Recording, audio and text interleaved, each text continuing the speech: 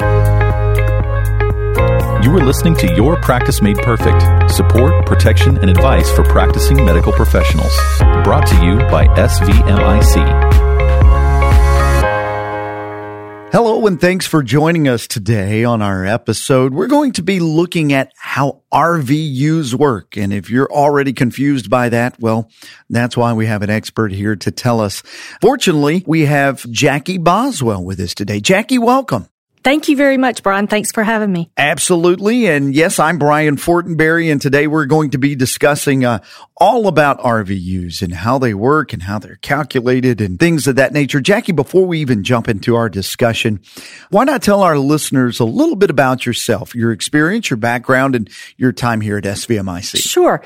I have been with SVMIC just over 12 years now.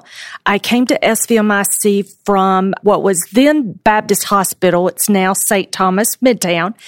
And I was there for 7 years. Prior to that, I was with Blue Cross and Blue Shield for 7 years. Okay. Negotiating managed care contracts and installing practice management systems in doctors' offices. So you have a background in not only the hospital side of things, but the insurance side of things too. So that's going to be great for our discussion today. Let's start out with a question that some may be asking. I'm certainly asking is, what is an RVU? That's a good question, Brian. As you know, in healthcare, we have a lot of acronyms, and the acronym RVU stands for Relative Value Unit. Okay. It's the resource-based relative value system that Medicare uses to reimburse physicians for the services they provide, and any procedures they do are assigned relative value units. Okay, so it really is a compensation type acronym that they use for compensation with the government types of things. Is Medicare the only ones that use that? No, Medicare developed the system, but other commercial payers use this system as well.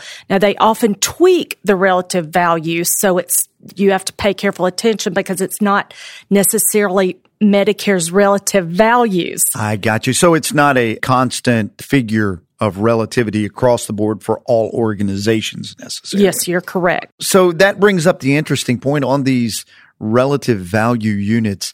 How are they calculated? And it sounds like maybe, as you said, they're going to be different at different places. How do they go about calculating that? Well, a relative value consists of three different components. A relative value unit is made up of a work component, a practice expense component, and a malpractice component, which calculates the risk that goes into that service.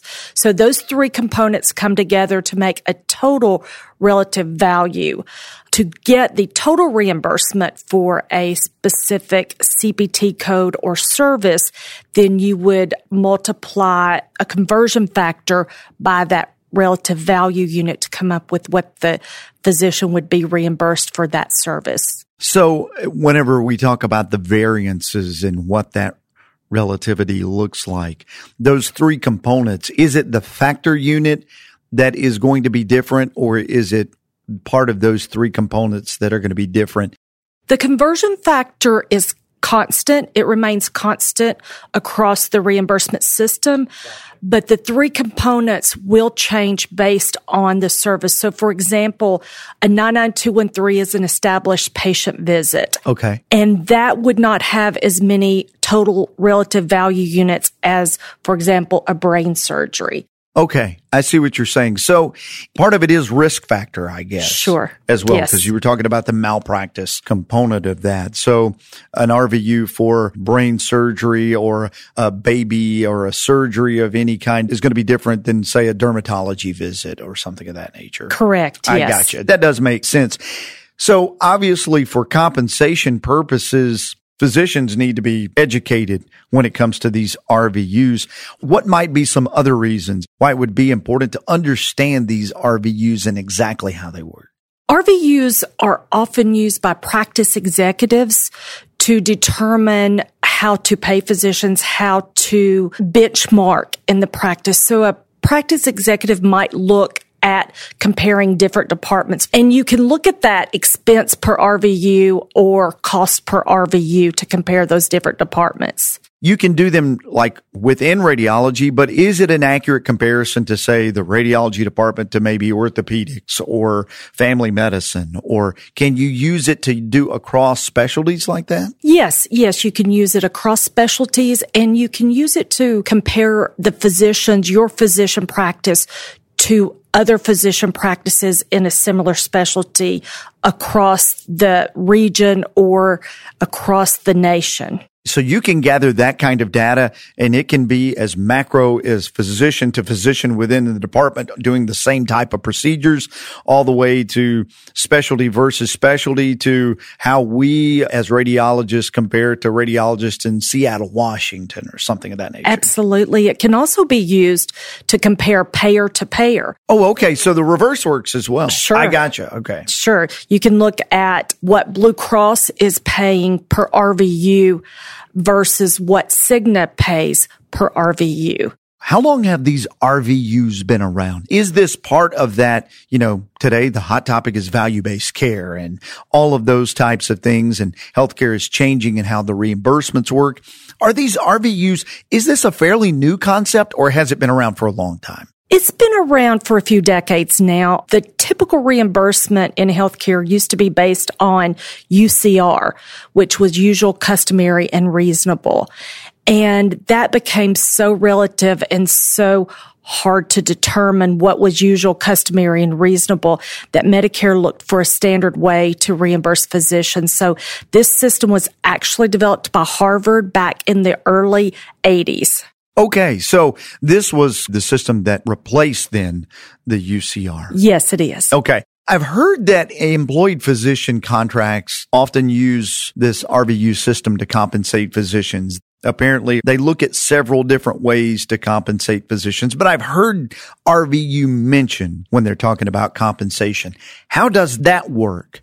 Well, in a recent MGMA report, approximately 35% of physician groups and hospital systems were using RVUs to determine physician compensation. So a hospital or a group might look at the specialty of gastroenterology, and gastroenterology might have a benchmark. This is not definite, but might have a benchmark of $55 per work RVU, which is one of the components of the total RVU, or $85 per total RVU. I gotcha. So they will base their reimbursement to the physician on that, and that takes out of the equation the payer mix. So I gotcha. Where TennCare might reimburse less dollars per total RVU than Blue Cross, the physician would be reimbursed the same regardless of the payer type. Is this the most popular way to compensate physicians right now in the different models they have out there? It is currently the most common reimbursement methodology. What we're starting to see is a component of quality added to that reimbursement methodology. But at this point, RVUs are used and probably will continue to be used in some form or fashion in that compensation model. Yeah, I was just thinking that as you were saying, with value-based care and quality-based care on the horizon and the ever-increasing push that we have now to compensate based on that, how RVUs played into that as a compensation model. So you believe that the RVU will probably still be, for a lack of a better term, a base that they use, but tweak it with these other components as well then? Yes, what we're seeing now is RVUs, Medicare will continue to pay fee-for-service, and as long as they continue to pay fee-for-service, they will use the RVU methodology to determine what those fees are, and then they will make some adjustment on the back end, for example, penalties or incentives based on the quality data that they collect from the physicians. Okay, that certainly makes sense. So these practices and hospitals and whoever using this as a compensation model, and we've already talked about commercial insurance companies using these RVUs as well. How do they use them to develop their fee schedule out there? Well, they will take Medicare's RVU system and then they will either tweak the conversion factor. So instead of maybe $38 for their conversion factor, they might use $35 or $40 based on how they want their model to look, how they want to reimburse the physicians or what network they're developing that fee schedule for. Some plans will also tweak the work values or the practice expense values. So when a practice looks at contracts and it's based on Medicare's RVU system, they need to be careful of what year they're looking at, what year of RVUs they're looking at, or be careful of exactly what the payer is tweaking in that RVU model. When you start gathering this information, is this fairly easy for practices and people to calculate on their own? Or is this the kind of thing they have to reach out for help for? Typically, practice management systems do have a model or a package that will calculate these RVUs. Practices often don't know to ask how to calculate RVUs within their practice management system. So that's what I encourage practices to do, to talk to their vendors, their practice management vendors, about making sure the most recent versions of RVUs are loaded into their system and that they can report these by physician or provider, even nurse practitioner within the practice. So then they can evaluate those RVUs and often use those as internal benchmarks comparing productivity by physician or provider and then comparing those to external practice groups and benchmarks as well. As we were talking about earlier, the value in being able to use these as benchmarks. Certainly, it sounds like, though, that the main thing is it's garbage in, garbage out. If you don't have the right information loaded in the right year or whatnot, you're going to be getting, data that isn't benchmark appropriate. Absolutely. And Medicare may from year to year change the work value because of changes in technology, or they may change the practice expense. And speaking of practice expense, there's also a factor called a geographic practice cost index that's referred to as GPCI because the cost of the living expenses and cost to live in Miami versus Waverly, Tennessee is different. So that also is a factor. Yes, it is. So there's going to be different factors, say for New York City or Chicago, Illinois, rather than maybe Little Rock, Arkansas. Absolutely. And so is that part of one of those three factors or is that an additional factor? That's a great question because each of the three are adjusted by the GPCI. Okay. So Tennessee has a GPCI, that geographic practice cost index.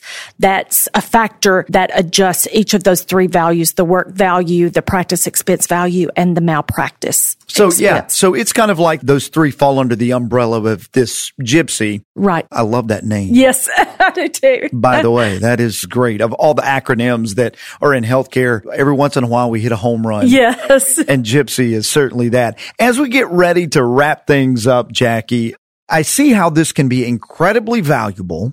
I see how the benefit not only in the paying system and negotiating things using this and physician compensation, but it sounds like if you really don't know what you're doing, it can be confusing. Absolutely. It could be a tough road to understand. What are some bullet point things that you think would be really important, not only for physicians, but certainly policyholders or even practice managers or executives that they really need to make sure they know about RVUs to get the best across the board use from compensation to benchmarking to whatever?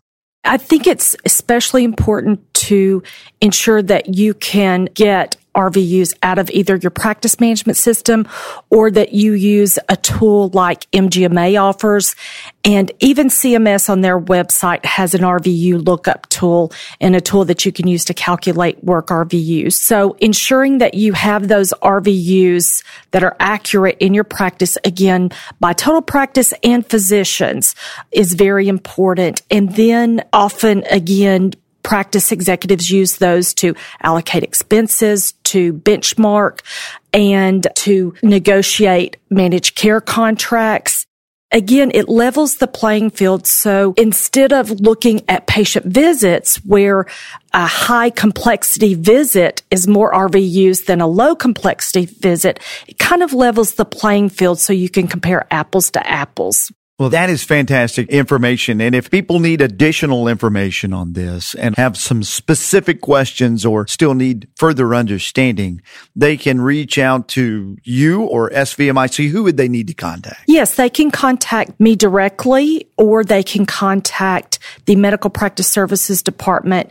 Then someone in the department can reach out to me. And I'm happy to help practices understand the use of RVUs and even help them work with their vendor to get the RVUs from their system. And we will make sure we put some of that contact information down in the show notes of the podcast as well. Jackie, I really appreciate you coming in, taking your time to tackle this important thing that is sometimes confusing. Thanks for being here. Sure. Thank you. Thank you for listening to this episode of Your Practice Made Perfect with your host, Brian Fortenberry. Listen to more episodes, subscribe to the podcast, and find show notes at svmic.com/podcast. The contents of this podcast are intended for informational purposes only and do not constitute legal advice. Policyholders are urged to consult with their personal attorney for legal advice, as specific legal requirements may vary from state to state and change over time.